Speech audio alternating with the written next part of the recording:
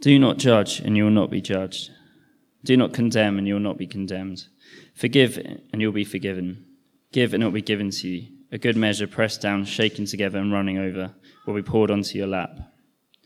For with the measure you use, it will be measured against you. It will be measured to you.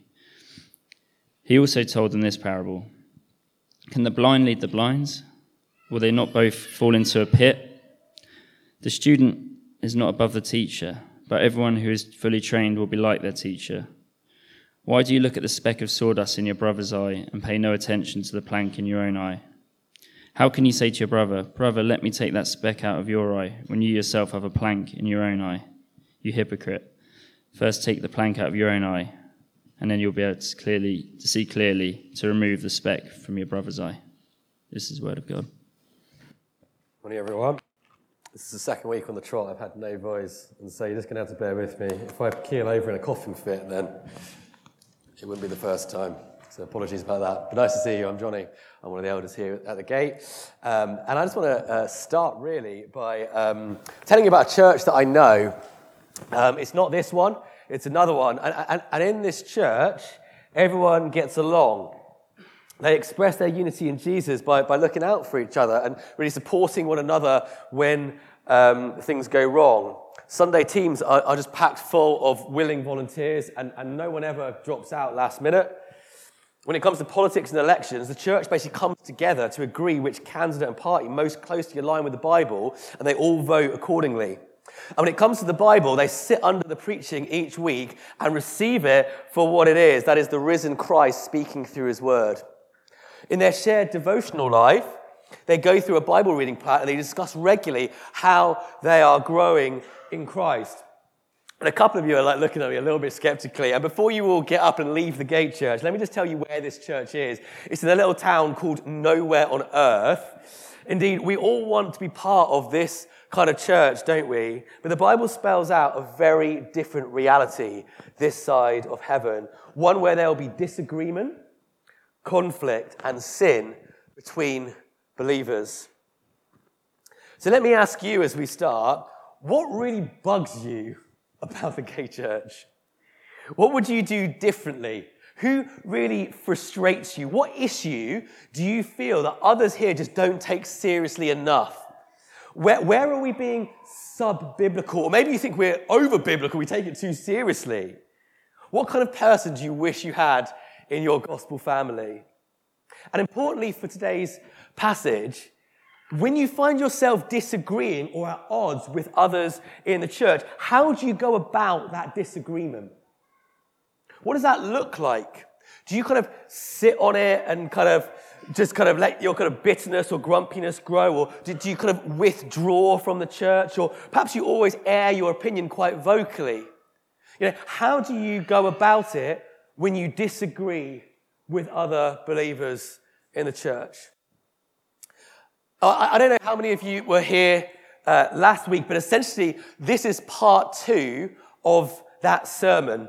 In this section, Jesus is speaking to his followers, i.e. not to the whole world out there. He's speaking to his followers.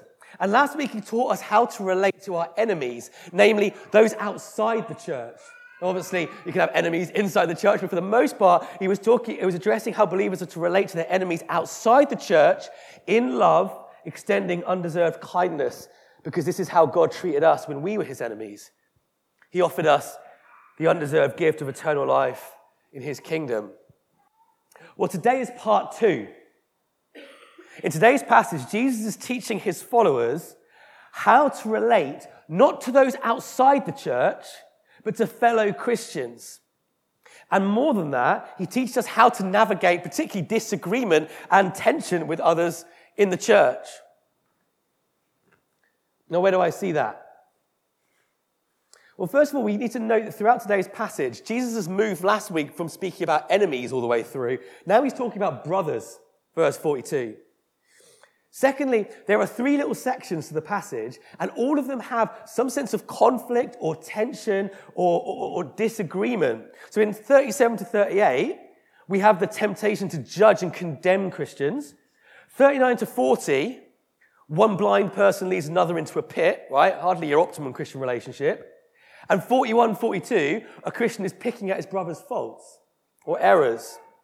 So here, Jesus is teaching his followers how to go about disagreement with other Christians. And what he said last week, which most of you probably heard last week, is true today.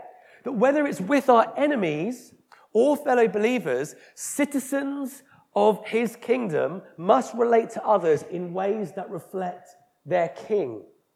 As Christ related to his enemies and his people, part 2, in the same way should we relate to them.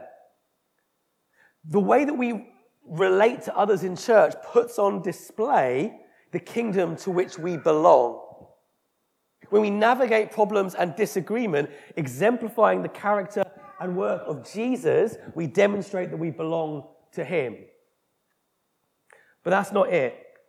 Just as Jesus was concerned to win over his enemies, the end goal here isn't just to be like Jesus, but to win over the believer who might be in error or sin. Well, how do we do that? How must we do that if we belong to Jesus? How should we disagree with others in the church? That's where we're headed today. That's what we're looking at today. And as I normally do, I'm just going to give you what I think is a summary of Jesus' response to that question and then unpack it bit by bit. So I think Jesus' answer is this: relate to Christian brothers and sisters graciously by following Christ's humble example intently in order to serve the church fruitfully. So let's see where I get that from. Please have your Bibles open. Most of you look like you do. But page 1034, have a look down at verse 37 as we start that first one. Relate to brothers and sisters graciously. So verse 37, Jesus says, do not judge and you will not be judged. Do not condemn and you will not be condemned. Forgive and you will be forgiven. Give and it will be given to you. So there's 4 little commands there. Okay, so the first command is do not judge. And that's one, isn't it? The culture around us uses to justify a kind of you do you kind of ethic. But Jesus doesn't mean don't say if something is ethically or spiritually wrong. After all, if this was what Jesus meant, he'd be falling foul of his own teaching in this very passage, not to mention every other New Testament apostle who throughout their letters kind of challenges error and sin and calls Christians to do the same. Even in verse 42 here, a bit further down, we'll look at it later, but Jesus has his goal of this teaching is that his followers know how to correct someone in the church. So this isn't a kind of no one can judge me kind of thing going on here. But what does he mean? What does Jesus mean when he says do not judge? Well, from verse 41 and 42, that's the context of Jesus' teaching here. Jesus roots this command in a situation where a Christian disagrees with another Christian's view on something minor, right? A speck of sawdust rather than a plank. If this were a theological disagreement or issue, it wouldn't be over whether Jesus is God or not, or whether he rose from the dead. That's a plank, right? It might be perhaps, which Bible translation we use in church. Or if it was an ethical issue, we're not talking about whether it's right or wrong to sleep with people outside marriage. Jesus' teaching is clear. That's a plank, right? But perhaps it would be whether a Christian finds that they're just being a bit overbearing in conversation, something kind of normal with, Christian battle in the Christian life. Or if it were a political disagreement, the issue wouldn't be about whether we should serve the poor, but maybe about how the best way it is to go about that. You see, Jesus has a category for error and sin that keeps people out of his kingdom, planks. But he also has a category for that which does not, i.e. speck of sawdust. And we're talking about the latter here, okay? We're talking about the speck of sawdust. Because we're prone, aren't we, to judging specks of sawdust as planks. We're prone to give our 2-penny piece on someone's salvation if they disagree with us on a minor issue, which we've elevated to the defining hallmark of saving faith. And by judging them in this way, we're putting ourselves in the place of the judge, namely God. Or it might just be a really minor issue in church, like the volume of the music is a classic, isn't it? Or the way we set up the room, or whatever, those kind of minor issues. You see, Not judging and being patient and kind is to get our place right in the pecking order. We don't see the heart or understand other people's motivations or know where they've come from or what they've experienced or the conversations that have gone on behind the scenes to come to that decision or whatever. We aren't God. We don't see the situation in its entirety. That kind of judgment belongs to God alone, who understands all. And so that's the first command Jesus says. That's the longest. Don't worry, we're not going to spend all that time on all four of them. But he says, do not judge. Secondly, and linked to that, Jesus says, do not condemn. So the word in the original language here just simply means don't lack compassion on that person with whom you disagree, or the people you disagree with, or the church you've taken umbrage with. Okay, don't condemn. Thirdly, forgive. This is a classic one. We all know forgive. And yet actually the word here, again, is actually wider than just pardoning someone's sin against you. The word here in the original language means releasing people from binds. So that means not binding fellow believers' consciences on issues which we are free to disagree on. Because we all have those issues, don't we, about which we feel particularly strongly. But what often happens in churches is that Christians can be so vocal about them, trying to urge others to see their way, that those who are undecided or take a different view on the issue don't feel in a position to say so because they just feel scared that they're going to be rejected relationally by those people. Don't do that, Jesus says. Don't navigate disagreement in ways that don't bind the consciences of other Christians, of those people that God has set free. Fourthly, give, Jesus says. Give generously to people you disagree with. I don't know if you got the little picture there in verse 38. I looked at it and was like, wow, that's agricultural. I'm going to have to think about this one. The picture is basically of like a bucket and grain being poured into the bucket. And it's coming in and they're stamping it down so you can fill more grain in the bucket. It starts to overflow into the lap of your garment, essentially. And this is the picture that Jesus used for how Christians should give to one another. That is lavishly and generously, even to those we disagree with. And Jesus sums up his message with a little proverb there in verse 38. He says, for the measure you use, it will be measured to you. And that's quite key for what I haven't spoken about in those commands. He's saying, don't judge or you'll be judged. Don't condemn or you'll be condemned. Forgive and you'll be forgiven. So at one very important level, Jesus is saying this is how relationships are going to work in the world and in the church. If you forgive others, you will be forgiven. They will forgive you. You don't need to be a, Bible scholar to understand that one. That just happens, doesn't it? But his overriding point here is what we said at the beginning, is that how we relate to Christians must reflect the way that God relates to us. So as recipients of God's grace, relate to other Christians graciously. Well, I don't know, is this how you relate to everyone in our church? I say everyone because it's easy to relate to some people like this, isn't it? Is this how you relate to everyone in church? To your gospel family or to the person who gets on your nerves or to us pastors or whoever it might be?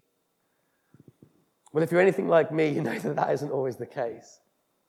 But Jesus has good news. And that moves us on to the second part of Jesus' teaching. We are to relate to our brothers and sisters graciously by following Christ's humble example intently. Have a look at verse 39. And here Jesus uses a parable to teach exactly the same thing. So we've not moved on to a different, that's that done, move on. It's exactly the same point.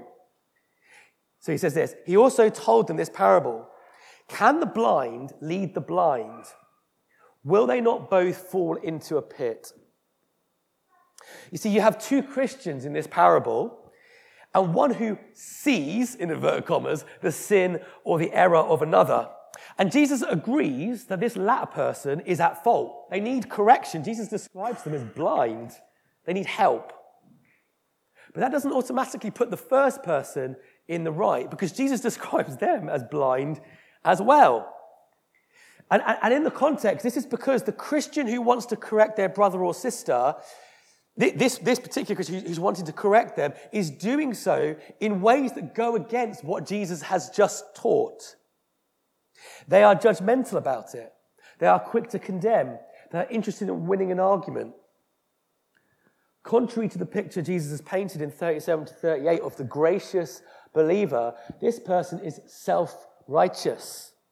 They proudly navigate their disagreement with confidence that they themselves are right, self-righteousness. Jesus says to be self-righteous is to be blind. And he's clear that a self-righteous approach will never win the person. Blind people cannot lead the blind. Last week we saw that those who live by the sword die by the sword. Those who disagree self-righteously can only expect to receive a self-righteous response. But Jesus wants more for his followers than that. He wants them to correct and be corrected humbly as he would have us. Therefore, in any tension or disagreement, we must intently imitate the humble example of our King, the Lord Jesus. Again, last week, we saw, didn't we, that we do this by imitating the humility of how Jesus put an end to our disagreement and conflict with God himself, namely through the cross. Jesus went to the cross to be judged for your sin. That was supposed to humble us. How can we now self-righteously judge others who Jesus equally died for? Jesus went to the cross to bear your condemnation. Who are we to condemn a person whose condemnation Christ bore in his body? He went to the cross to win your forgiveness. As forgiven people, are we unwilling to forgive those whom Jesus has forgiven? He went to the cross giving his life to give you every spiritual blessing now and into eternity, making your bucket overflow. Would you hold anything back? Are we above Jesus? Or no, verse 40, really important little verse. Have a look. Jesus says, the student is not above the teacher. And the original word there for student is actually disciple, right? The disciple of Jesus is not above the one they follow, the one discipling them. So he calls us, verse 40, to be fully trained in the way of the teacher. That is fully trained in the way and pattern of the cross. Not only was it that cross that crushed our own self-righteousness and welcomed us into God's kingdom, but the cross is where apparent defeat led to victory. Point being, only when we imitate Christ's humility in his cross-likeness will we win over those who may be in sin and error. So don't judge because your judgment's been taken. Don't condemn because in Christ there's no condemnation for you. Forgive because you're forgiven. And give because Christ has given his life for you on the cross. So there it is. Relate to your brothers and sisters graciously by following Christ's humble example intently. And finally, why do we do this? Well, in order to serve the church fruitfully. And so in the final section, 41 to 42, Jesus essentially sums up his message to his followers using a little story, and it's really funny. It's a really good story. So again, you have two Christian brothers, and one has like this speck of sawdust in their eye, which needs removing. Granted, it's like, oh, can I get that little eyelash for you? It's that kind of thing, right? He's got the speck of sawdust in his eye, and in comes Mr. Self-Righteous to do the job.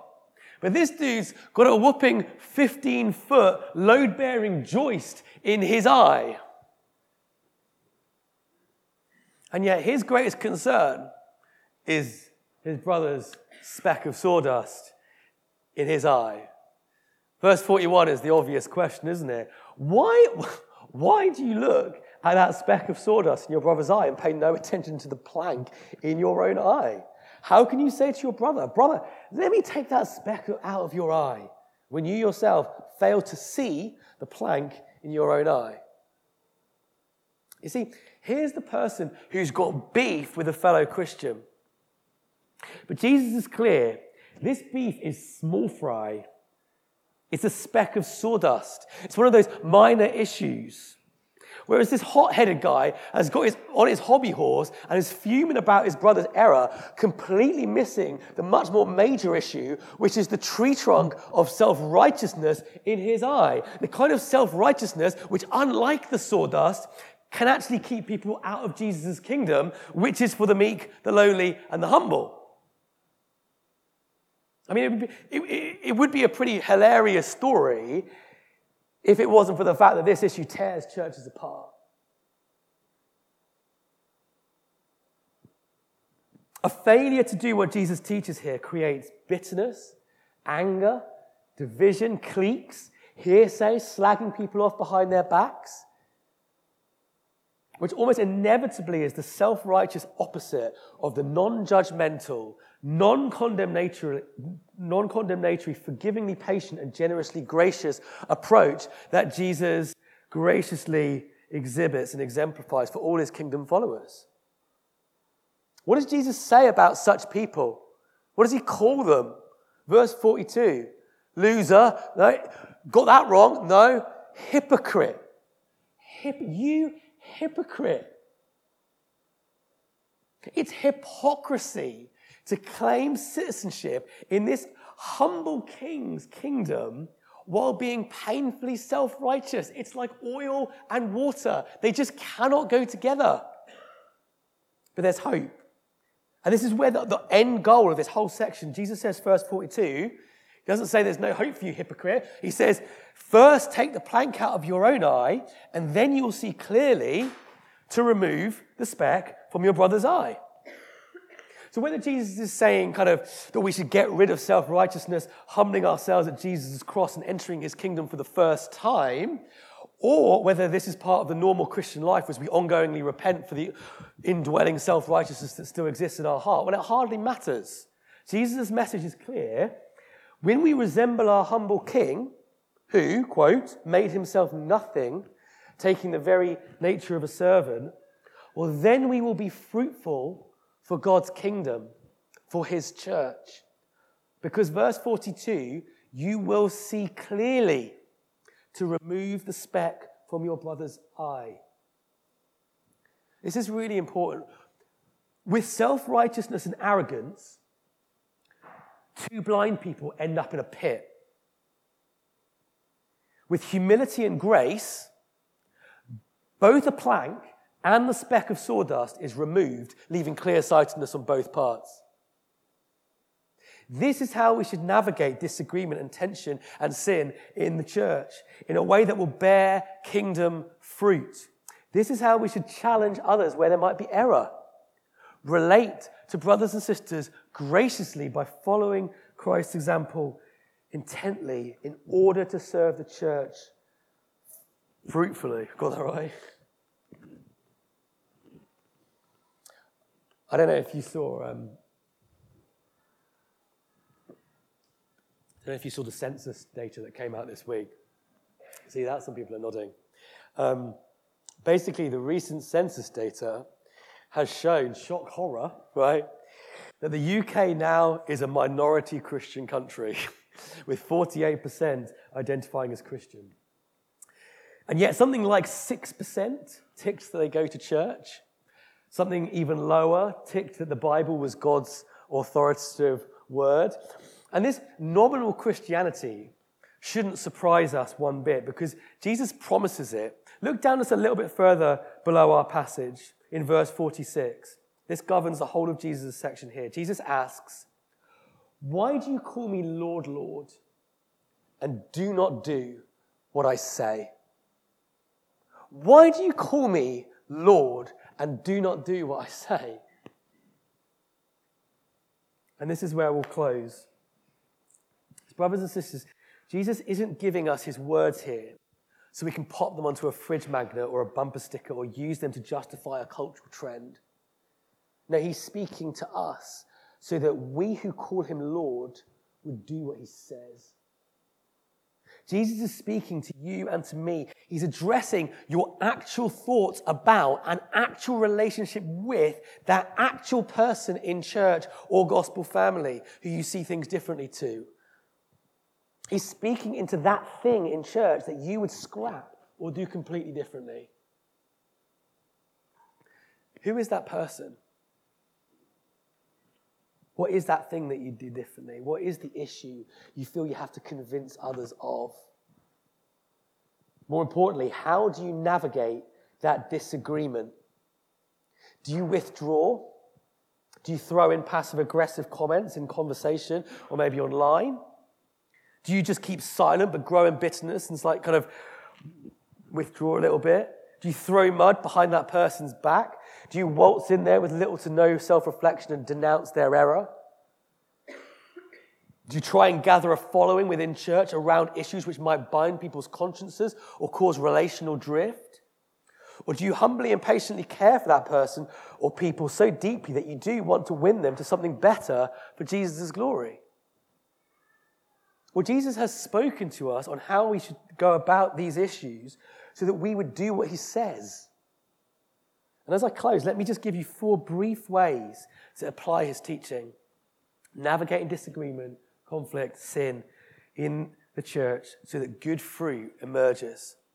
These are just 4 little things that I think are helpful. They're not exhaustive. But first, when you disagree on something, be self-reflective about your motivations. Why is it that you care about this so much? It might be that it's for Jesus' glory, but often we feel passionate about issues which put us out in some way, or which, when disagreed with, make us feel insecure in our place in the church or in God's kingdom. Be self-reflective and self-aware, knowing that no disagreement or difference in opinion can take away God's grace and love to you in Christ. You're on solid ground, and knowing that solid ground will align your approach to disagreement to what Jesus has taught here. Secondly, be slow to speak and quick to listen. James says this in another New Testament letter. But being a Christian means admitting how self-deceptively sinful and delusioned our own hearts can be. And this is key. This means the Christian default position should be to not trust ourselves on any given issue. That's so contrary to what we normally do, isn't it? We just back ourselves. We have self-deceptive hearts. That's what Jeremiah says. And this will just give us pause before we roll on in with our 2-penny piece. It will provide time to consider why this or that happens like it does in church, why a person might hold those views or have acted in that way.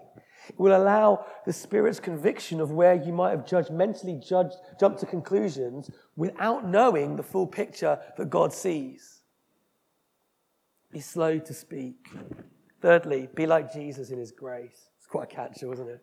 He's been gracious and patient with you. You cannot escape his love and commitment to you until the end. So be gracious and patient with others. Even if you strongly disagree and something really does need to be said, does the way you go about that exemplify God's lavish grace for you in Jesus?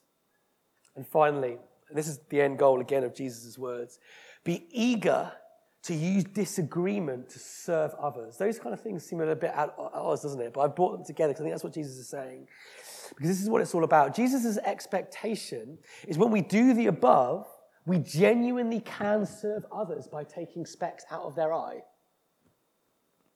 At the gospel, at this church, we heed the Bible's call to rebuke one another in love, in patience, in long-suffering. As elders, can I just say publicly that we welcome people showing us our blind spots, which we know are there. And so should we all welcome that. And when we do say something, if it is right to say something, let's make sure we've been self-reflective, slow to speak, like Jesus in his unfading grace, removing first the plank of self-righteousness in our own eye, so that when we do speak, our kind words will build up, not tear down. We should have confidence of this, that even through disagreement and dispute, Jesus' church really will be built up and not torn down. Shall I pray? Heavenly Father, we know that these things over the last couple of weeks are just so foreign to us. We don't love enemies. We hate them. Father, we have absolute confidence in our own positions and beliefs. even though we have such little grasp on your word, such little grasp on the motivations and situations that happen behind closed doors which you see. Father, we just pray that would give us a humility. We pray that you do that work in our proud and self-righteous hearts. I pray for each one of us, Lord, that you would show us by the power of your Spirit that this is clearly something that we do, and that we would do what you say, Lord Jesus. We love you. We call you Lord. And so help us do what you say, we pray, for his glory. Amen.